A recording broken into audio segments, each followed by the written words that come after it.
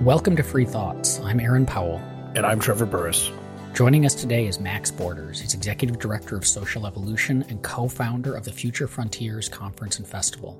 He's the author of The Social Singularity, How Decentralization Will Allow Us to Transcend Politics, Create Global Prosperity, and Avoid the Robot Apocalypse. Welcome to the show, Max. Thanks for having me. Your book is an argument that the future will be decentralized. So maybe we can start with you giving us a quick sketch of the kind of centralization you think we need to move away from. Yeah, and I think for this audience, some of that is a bit intuitive, but let me try to break it down a little bit because maybe some of it isn't. It's thinking of it in terms of hierarchy. Hierarchy being a stage of development for human beings. You know, we used to live in tribal bands. And then we developed hierarchies in order to make certain kinds of decisions as groups. That usually involved someone strong or clever at the top of the hierarchy making a decision on behalf of the group, but that usually amounted to some sort of benefit to the group. And so in that sense, hierarchies, though they tend to involve a certain level of planning, are also evolved phenomena when taken in the sweep of history. But we've gotten to a point in our technological development through both market exchanges as well as different kinds of technologies that allow us to collaborate and lateralize our behavior, that it's becoming increasingly clear that we don't really need hierarchies in order to collaborate or even make decisions together. And so if you think of the biggest, most obvious hierarchy are governments, and governments involve this sort of domination or ruler-ruled relationship that we're all familiar with. But this is also true for corporations. And in corporations, it's almost an article of faith that if you don't, take orders from the boss or execute some task, that you're going to be fired or otherwise marginalized in terms of your career. So that kind of hierarchy is at play too. Just the threat matrix is slightly different in a corporation, but it's more or less the same configuration. It's the Taylorite firm or the government hierarchy that we're familiar with today. And so, really this book is an exploration on how to change the relationship between ruler and ruled, to shift power, as it were, to lateralize relationships so that we can do things as human beings together without hierarchy. Was the movement into hierarchy, would you categorize that as sort of part of human nature? And if it is part of human nature, then do we have to change human nature to move out of it? That's a really great question. And I'm not an expert on lobster hierarchies. But I will say that, I think to some degree it is part of our human nature to defer to hierarchies. And I discussed this to a very great degree in an upcoming book that's not yet published. But for our purposes today, I think the way of saying it is there are lots of competing instincts in us as human beings, all of which are evolved. Deference to hierarchy, or the desire to be, or the urge to be in control is certainly an evolved instinct on the part of many human beings. To use a crude metaphor, think of us as having some dials or rheostats on us. And, one of those rheostats might be hierarchy. Another of those rheostats might be equality or egalitarianism. And yet another might be independence or autonomy.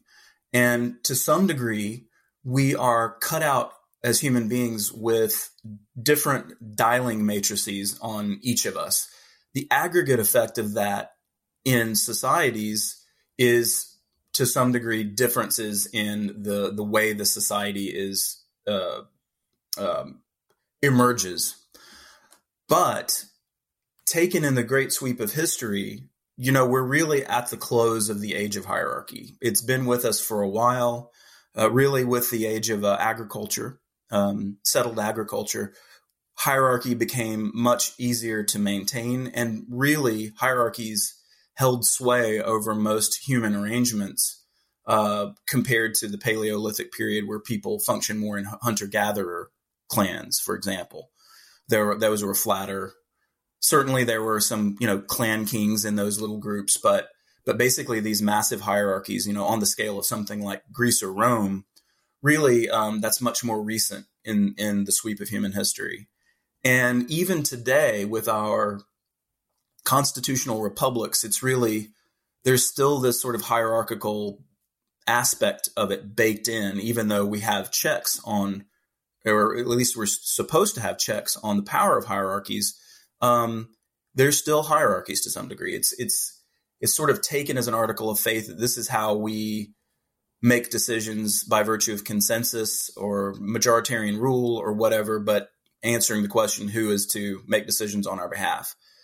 But that's changing, and that's really what I wanted to explore in the book. Hierarchies are entrenched special interests, right? Like a hierarchy has a person or people at the top, and that person or those people benefit greatly from being at the top of the hierarchy. Decentralization would strip them of that power. And so they clearly would not want to move towards a decentralized world. And at the same time, the kind of quintessential hierarchical organizations that you've mentioned, government and large firms, are quite powerful. They're certainly much more powerful than, you and I. So what does the process of moving to decentralization look like? Because I can imagine it would be great if we got there, but the most powerful people have the most invested in not getting there. Yeah.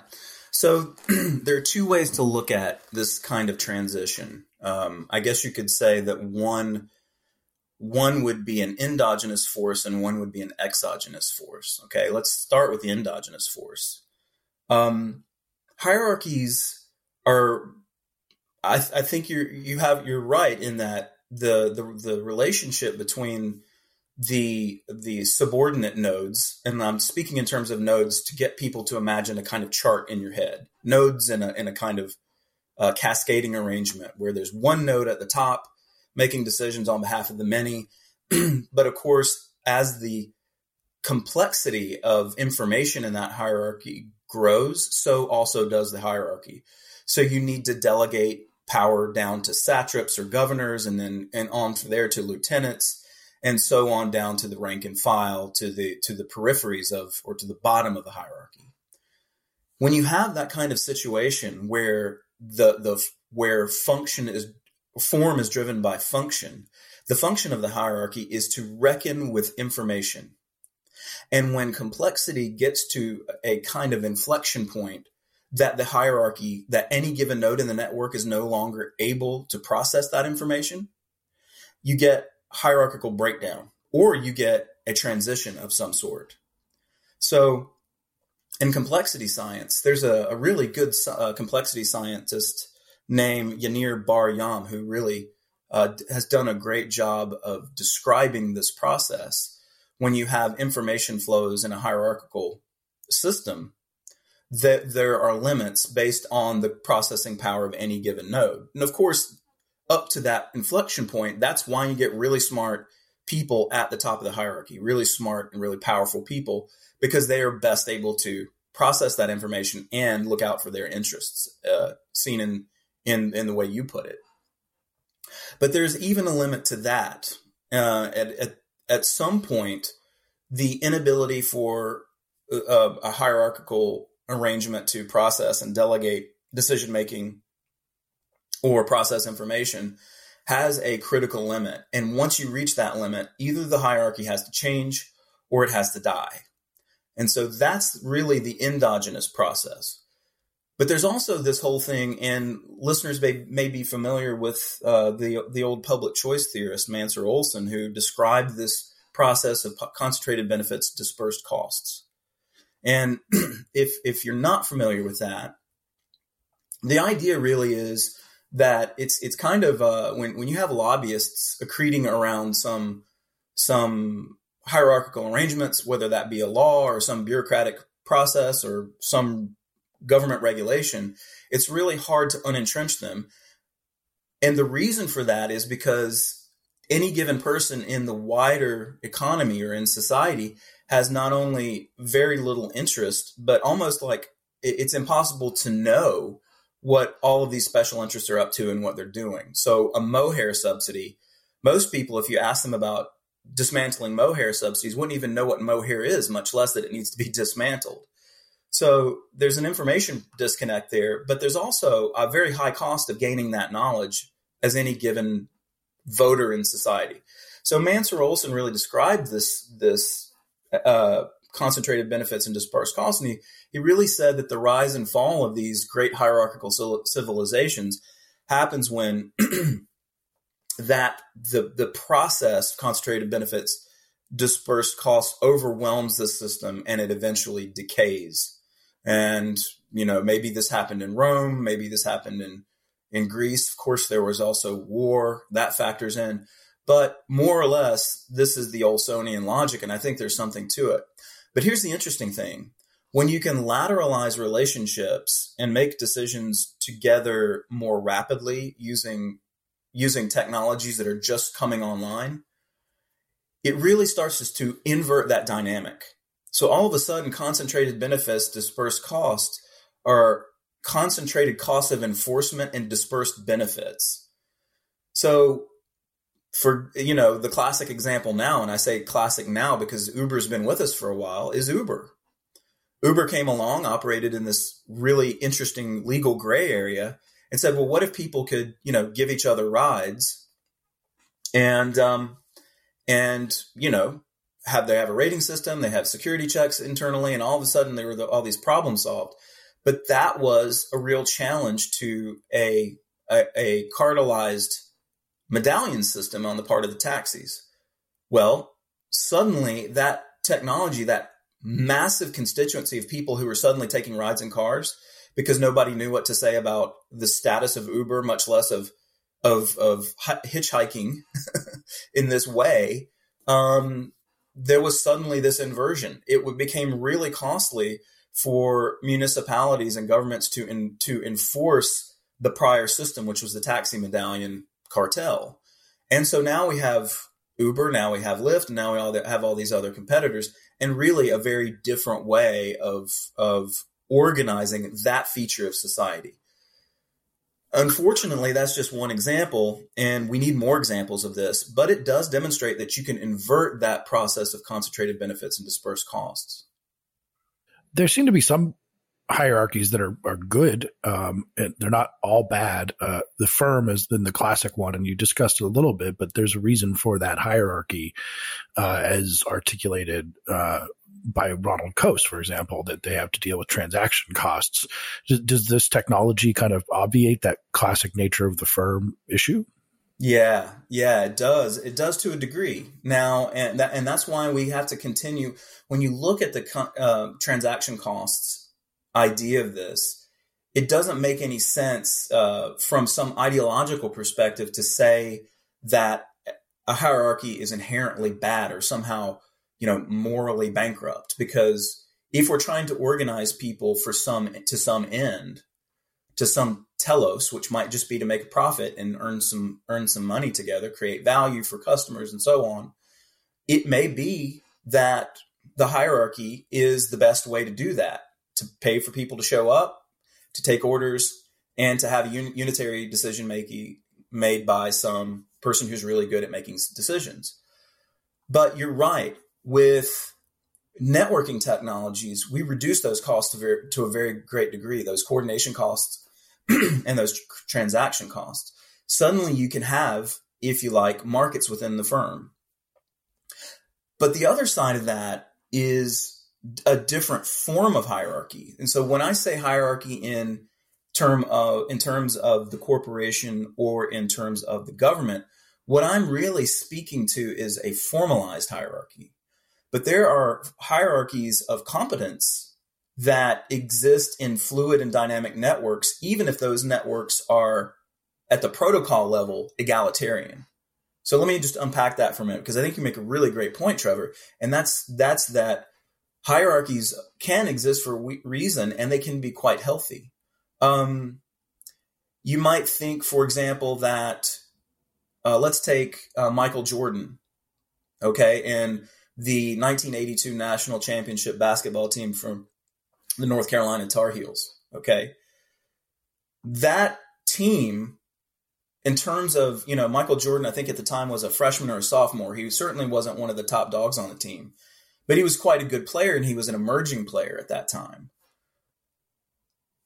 He happened to win, get this final basket to win the national championship. And then after that, the following year really became a star player for Carolina. And then, of course, when he went into the NBA, his presence, his hierarchical advantage, if you like, came by virtue of his competence, his ability to get balls in baskets. He really was a greater hub in the wider network in terms of getting the ball because people wanted to win. So the likelihood that he was going to get the ball into the basket was increased when in that network you got the ball to him. So that might have been instruction from a coach. Okay, get the ball to Michael. And that's hierarchical. But sometimes it's just like, hey, there's Michael and he's open. Chances are he's going to get the basket, get the ball to him, and I get an assist. Those kind of dynamics are not always formalized hierarchies. Sometimes it's just like, hey, if you want to listen to a great podcast, let's choose, Aaron and Trevor's podcast because they do such a fantastic job, and listeners flock to you by choice. So the extent to which your podcast kicks other podcasts' asses is by virtue of your competence. And so these kind of hierarchies can exist in healthy ways, even in these kind of flatter networks, or even better in holacratic organizations, which we can talk about later if you like. How does that scale? So take the basketball example, or the, which podcast we're going to listen to.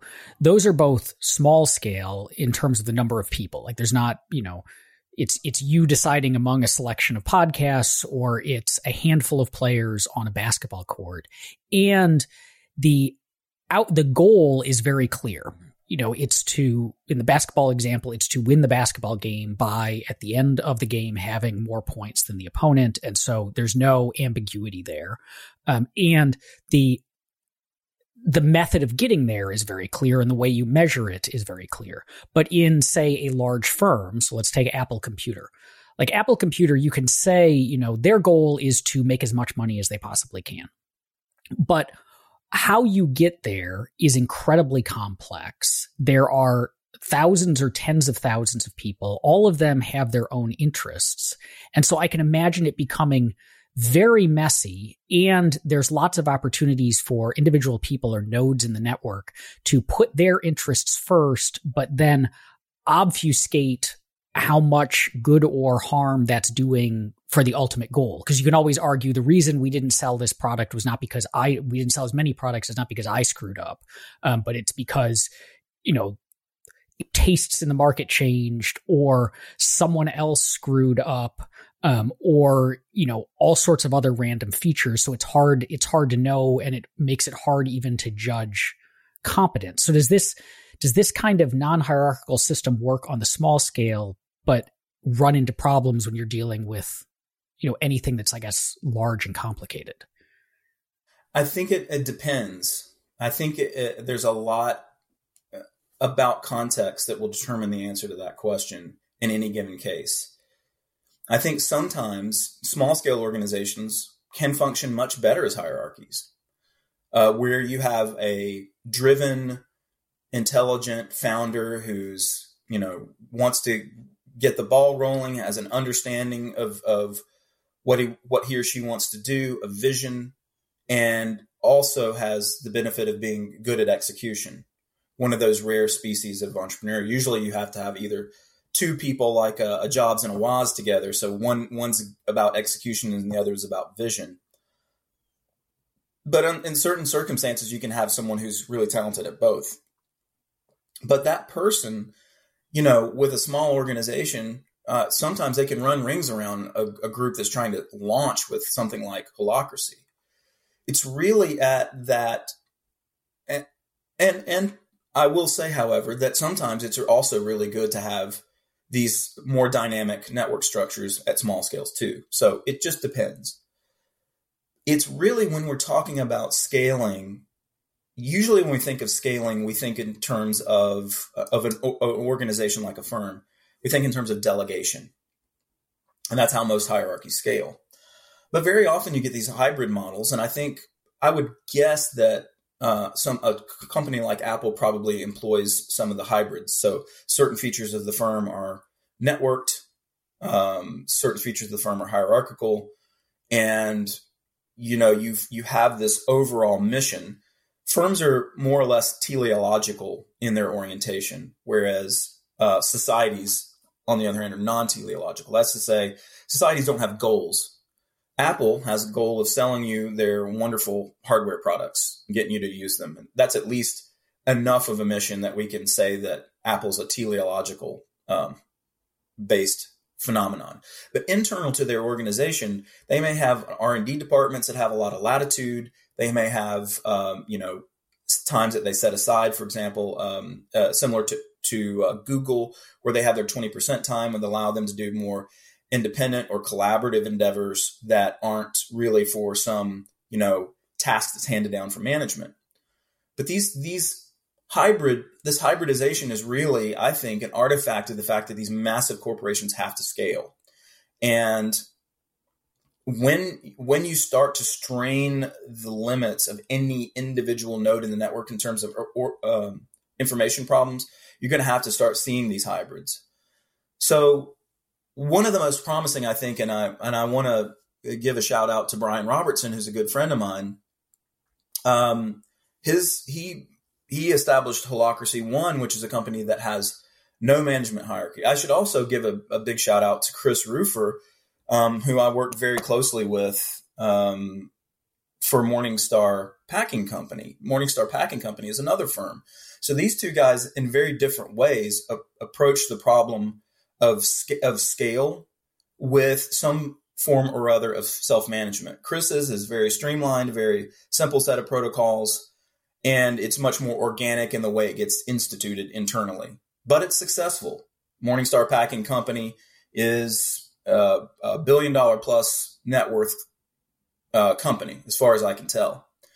And Chris has been an amazing mentor to me in explaining how this works, helping me understand the rules behind it and his operating philosophy. You said holacratic. So that's a holacratic firm? So I mentioned these two firms just because I happen to know two different ways of going about it. Morningstar Self-Management is its own thing. It's not holacratic. Brian Robertson's Holacracy One is a consulting firm that helps other organizations become holacratic. So where Chris deals in self-management, he has it internal to his company that deals with making tomato products. Okay. There's likelihood that you have one of his products in your tomato sauce or ketchup is very high any given time you do it. He's not a consultant for that, but but Holacracy is a certain type of self-management where Brian or his team will go into a company and help them adopt a very specific kind of self-management called Holacracy. So let me talk a little bit just about Holacracy for a moment, because that really is goes to your point about scale, and it also goes to your point about finding a mechanism in which these hierarchies of competence can emerge and are not formalized. With Holacracy, you basically have a setup where everybody has a role, and they subdivide themselves into these things called circles or holons, if you like. Holon being the three-dimensional understanding of this. If you put it on a 2D chart, it's a circle. But these holons have these interrelationships, sort of like the organs in a body. Okay, and organs in the body have to talk to these organs in our bodies have a set of relationships relative to each other, but there's not a hierarchy of one over the other, not in any real appreciable degree. Human beings are self-organizing systems. What Holacracy does is introduces a set of protocols to make organizations more self-organizing, and people have, for lack of a better way of putting it, property rights over certain spheres of activities. And then they are encouraged to process what Holacracy practitioners call tensions, which is if something is wrong, let's figure out how to fix it and propose that to the group being maybe a holon or a circle. And there might be super circles that address even larger scale problems. But it functions very much like the common law internal to an organization in such a way that it's not a deliberative body that makes a decision and hands it down to the rank and file. It is constantly churning in an evolutionary fashion to process the tensions and constantly improve the organization. And that's enormously scalable because circles of accountability and talent are responsible for handling the problems that are relevant to those circles, not management. So that's a really complicated description, and it's hard as hell to do on a podcast. But I want to encourage listeners to look at holacracy and the structure of these organizations, because they really are able to bring talent and to bear on problems, localized problems, applying local knowledge. How does this all work in the context then of the ultimate hierarchy of government? If we're going to decentralize government, I mean, does it just mean moving to essentially 100% direct democracy? Oh goodness, I wouldn't want to do that at all. I have an allergy to the D word that I hope I won't offend anyone listening. But no, I think to ask that question well, let me put it this way. To answer that question, I'd have to say it all depends. The whole premise behind decentralization is that there's some, whether that comes by virtue of the law or whether it comes by virtue of technological innovation, there's some means of exiting a system, okay? When you can exit a system and start something new in parallel, you have the shoot or bud of an experiment that could be better than the one you left, than the system you left. So the idea behind decentralization is just how can we launch 1,000 experiments in governance and see what works?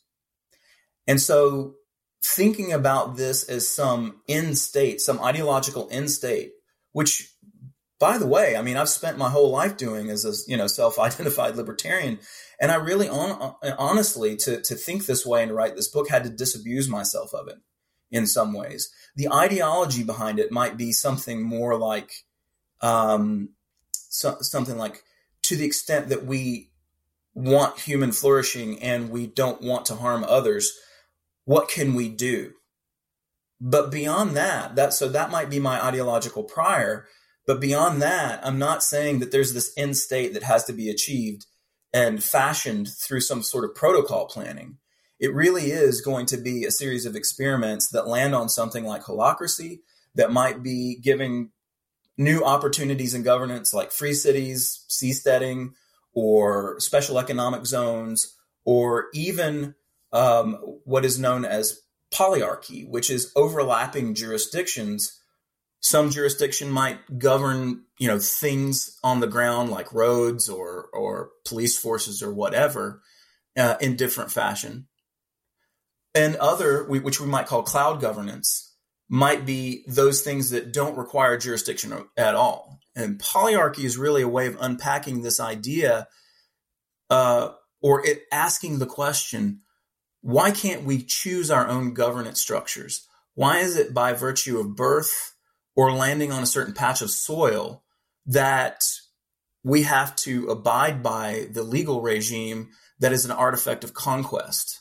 Why is it that we can't have markets in governance and adjudicate between those markets through mechanisms like the common law? Asking those questions really causes people to disabuse themselves of this idea that we're ever going to have another constitutional moment, or that some simple revolution is going to just make everything okay, or we're going to elect the right person and we're going to implement some, beautiful libertarian or XYZ utopia. Instead, it's really thinking in experimental terms about alternatives to governance that allow people to flood as constituents rapidly in such a way that flips the concentrated benefits, dispersed costs dynamics to something more decentralized. That is sort of the way forward. And it's a complicated way of thinking, but I think when we get there, we're going to start to see the world in a different way. Instead of what is my ideal conception of the political good, how can I be entrepreneurial or innovative along some dimension to make governance changes that benefit the many? It seems that one of the sort of aspects of this that has been undermining hierarchies to some extent is diversity. And maybe this is not exogenous to the hierarchical structure we have, but just diversity of people. People are more diverse now in terms of their access. Top 40 radio is not as big as it used to be. Big hit movies and television shows are not as big. People have their own news feeds. Does that aspect of humanity, does that make it even more important or make it even more likely or possible that we could move into this sort of decentralized world because it's harder and harder maybe for us to live together? That is a concern to me, and I have to admit that. But I want to hold out hope for that. And let me just reflect that question back to you, make sure I got it. Your concern is that given the high degree of diversity, there could be a kind of social fracturing going on. But the upside of that social fracturing is that we may get decentralization of some sort. I have this, how should we say, this. It's sentiment and philosophy both, that there is a balance. And I still love my old Robert Nozick. Okay. Robert Nozick, his work, but, part 3 of Anarchy, State and Utopia, if you're familiar with that, or the section in Philosophical Explanations when he describes this process called organic unity. And Nozick described 2 axes, and I'm going to get to the ideological part of this in a minute, but he described 2 axes, X and Y. One is diversity and one is unity. And so the cosmopolitan in me wants to say, yes, I think that this applies, this general framework applies to the many, and the way we achieve peace is to tolerate diversity to a point. But the degree to which we are not unified in that toleration is the point where we might end up crossing over into war or into the kind of social fracturing that is antisocial or unsocial at best, antisocial at worst. That balance between unity and diversity, organic unity, is really an important feature of my thinking. But I will say that when people in California or Texas, respectively, start saying that they want to secede from the United States, I don't really have a problem with that. I think at a certain point, secession can be healthy. And as long as they don't put up trade barriers and go to war, that feels okay to me, that level of secession. I agree with you, Trevor. I read a piece of yours I thought was really great about the anti-federalists and just how right they were in their the way they predicted so much of the that's going on right now. Everything from the public choice problems to the social fracturing. And it, really the anti-federalists deserve a second look. And yet everybody's going to see Hamilton on Broadway. So I'm not sure what to say about that, except maybe there's another New Yorker, Yeats, that we need to look at his work over Hamilton and really dig into that, the work of quote unquote Brutus. Yeah, get Lin-Manuel Miranda can write another musical about Yeats. that would be great. There's this other dude from New York. He's kind of interesting. But really, I am comfortable with secession and the idea of separatist movements to some degree. The problem with secession and separatism is there is a stigma surrounding them, because usually whenever you hear secession, you think of the South. And when you think of separatism, you think white. And that causes a sort of allergic reaction, a taboo instinct on people's parts. But secession really is just the manifestation of some rite of exit, some way of trying to establish a new system because the constituents in the old system, or a great number of them, are unhappy with that old system. It is, it is acknowledging self-determination, which, quite curiously is in the UN Charter, I think. So I want to go back to this idea of organic unity and say a peaceful cosmopolitan means of social fracturing kind of is what decentralization is. It allows people to put their ideological experiments in action. And if they don't work, well, so much for your ideology. And that meta scheme is pluralism and decentralization. That's really what I'm trying to get at. And that's a hard thing to communicate to people who are used to functioning at the level of just policy or at the level of just ideology. This seems like a good opportunity to pivot to the cultural discussion in your book, because which I found tremendously rich and insightful in the ways that technology and culture, as you argue, are in kind of this feedback loop and influencing each other. And decentralization won't just mean that our organizations look different, but that our daily lives and culture and even potentially values look different. And maybe the way to get to that conversation is to just ask about the title of your book. Like, what is the social singularity? Oh, wow. Thank you for that.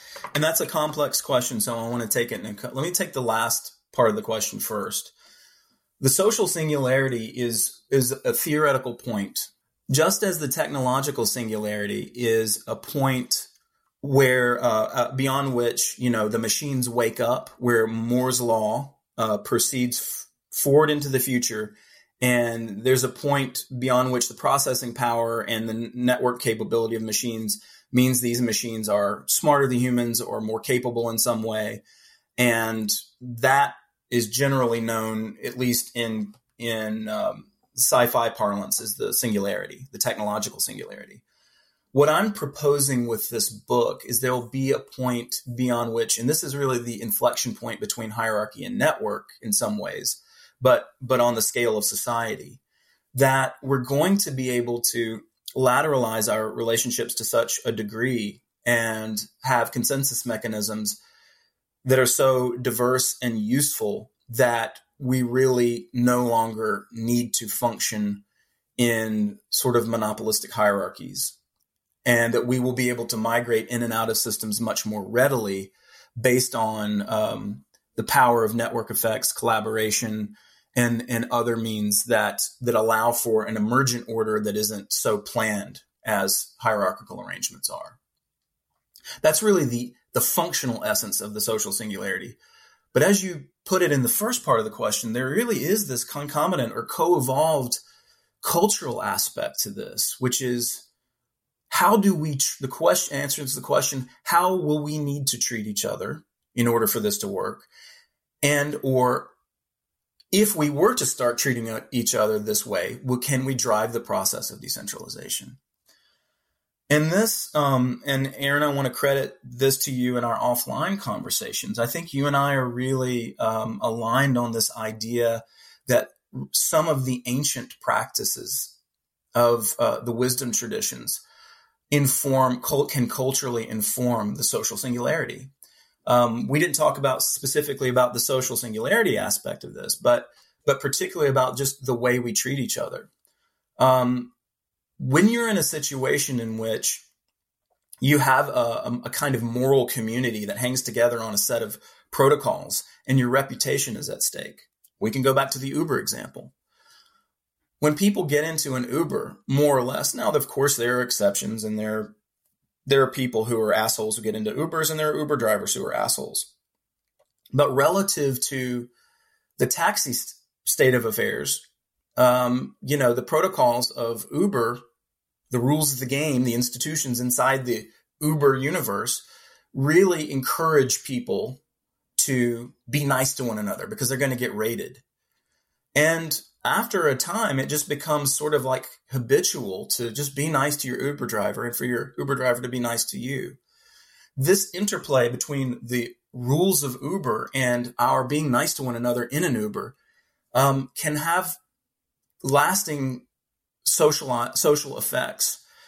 I use an example in the book between East and West Berlin.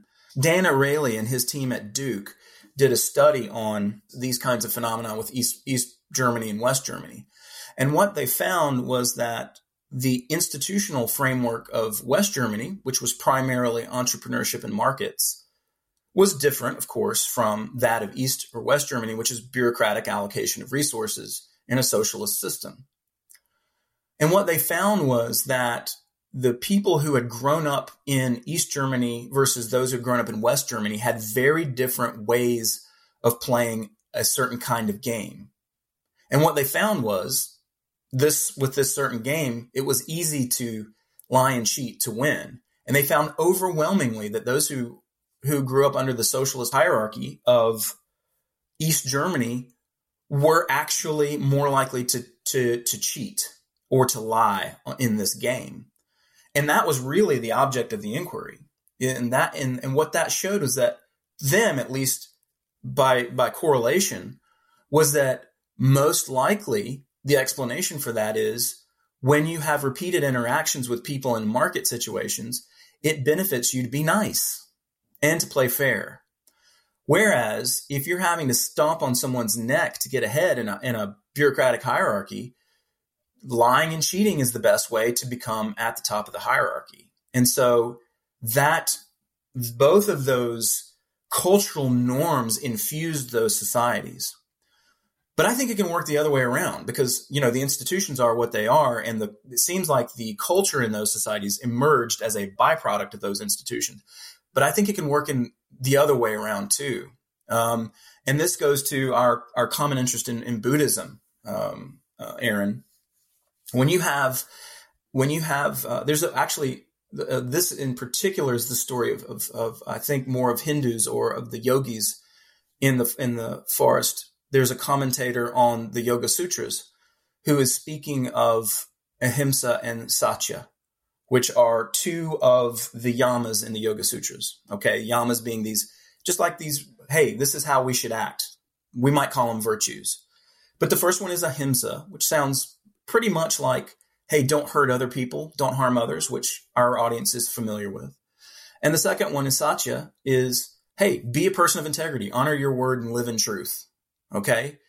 And just with those two things, the monks in the forest, said this particular yogi who was commenting on the Yoga Sutras, that the yogis in the forest created such a condition of peace that even the animals were quiet and stopped fighting.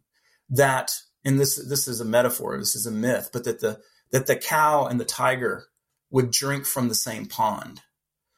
But the idea here is that when you discipline yourself through some sort of practice, some sort of cultural practice, and surround yourself with other people who do the same, you can really start to change behavior as people see that you radiate this light of culture, that being around you is much more present than being around some or alpha or toxic personality that doesn't practice ahimsa in thought, word, and deed. So I really think that this idea of cultivating culture and writing good rules or writing good protocols, that both of these things can work in a vacillating tandem to hasten the social singularity. I hope that answers your question. I think it's sort of similar to what I was going to ask, but you put it in a sort of more metaphorical sense. But is it sort of like saying in, say, 1200, when the world was ruled by monarchies, the average citizen had a cultural disposition and personality disposition to maybe that wouldn't be friendly at that time to democracy and liberalism as general rule, like that you would have liberalism requires, in the small L sense, a liberal sensibility to some extent about how you tolerate other people. So it actually comes from personality traits and norms that are socially adopted. And so we've done a pretty good job, maybe not so much in recent years, of developing liberal people to have liberal sensibilities in the Western world.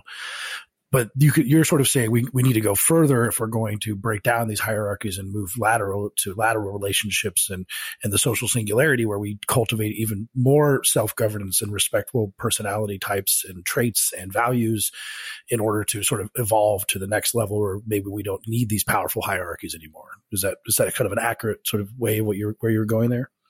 Yeah, and really I only touch on it in the social singularity in a few places. I definitely spend some time on that point in a couple of places in that book. In the new book, I really want to put this at the center to some degree, this very point, because I think it's through this idea of disposing oneself through practice that we can become better.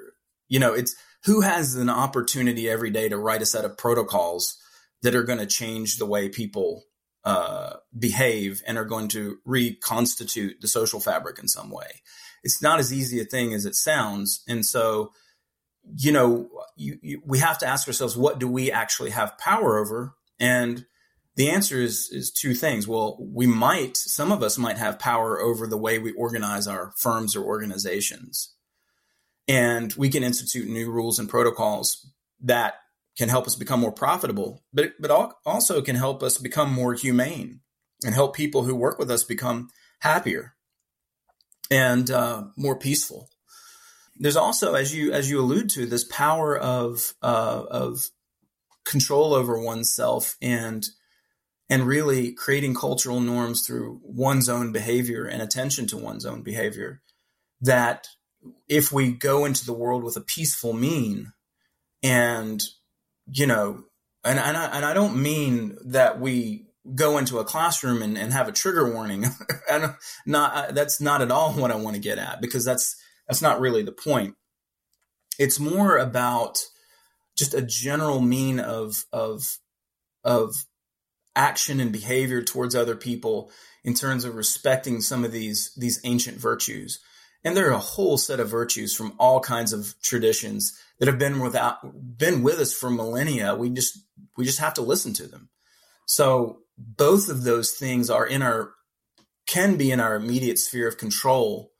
And it's through practice and through practices and protocols at the local level that eventually, I believe, sort of like expanding like a slime mold, these invisible forces of culture and much more visible forces of rules will begin to reconstitute the way human beings relate to one another.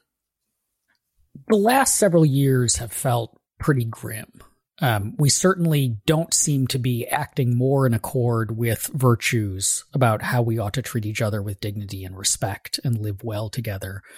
And at the same time, we've seen the rise on the right of populism, on the left of kind of a hard left progressivism, both of which very much push against decentralization and towards aggregating more power to the few to, make decisions for the rest of us.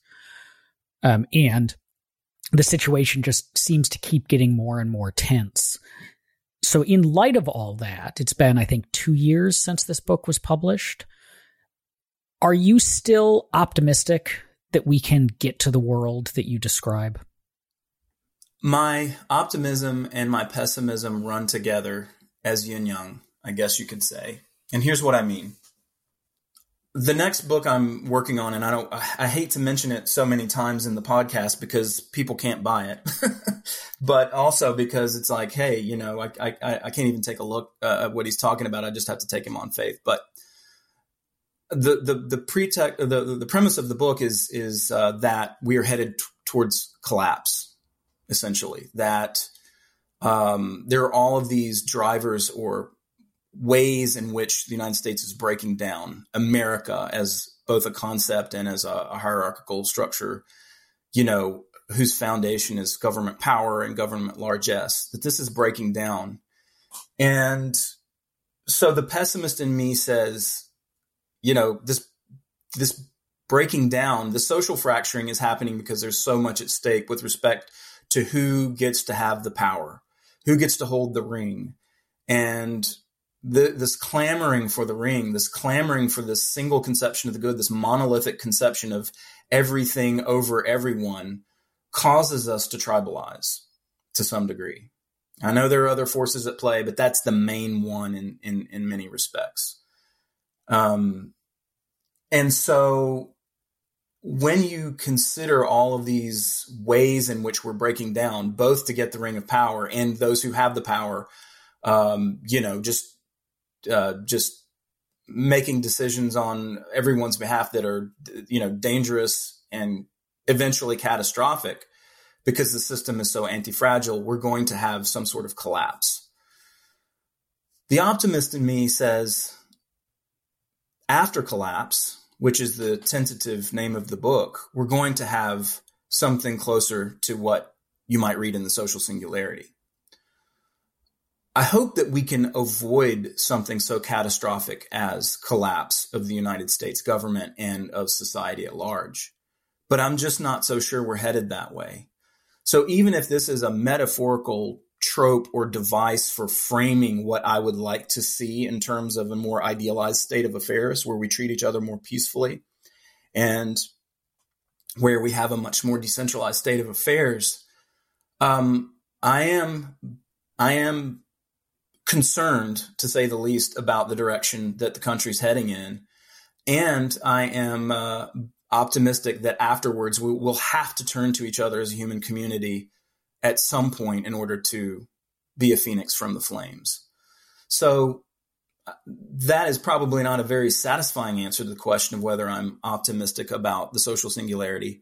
But I will say this, even if there isn't a collapse, the trajectory of lateralization in our through our technological means may make it so that it happens much more in an Uber-like fashion, where there wasn't any kind of real collapse that happened through the Uberization of the ride economy. So that's one possible world in the future. But the other possible world is one in which all of these phenomena are bound up in each other and cause a system-wide and catastrophic failure. And, how protracted that failure is, how much of it's a steep and deep collapse versus a sort of malaise or stagflation and social stagnation, I can't say. That being said, there are a lot of really scary things going on, and I don't want to be hyperbolic about these because I do think that when you look at stuff like, what's going on in Portland where people are, trying to burn the city down and there's all this street violence, or, sort of the rise of the alt-right and of this sort of reactionary right and some of the sort of crazy conspiracy theories going on there, this could be sort of foreshadowing something much worse. And I am concerned about it, but I also don't want to fall into the trap of availability heuristics because there's sensational things that transmit through the media and cause us to believe that the world's going to hell in a handbasket when actually things are just okay.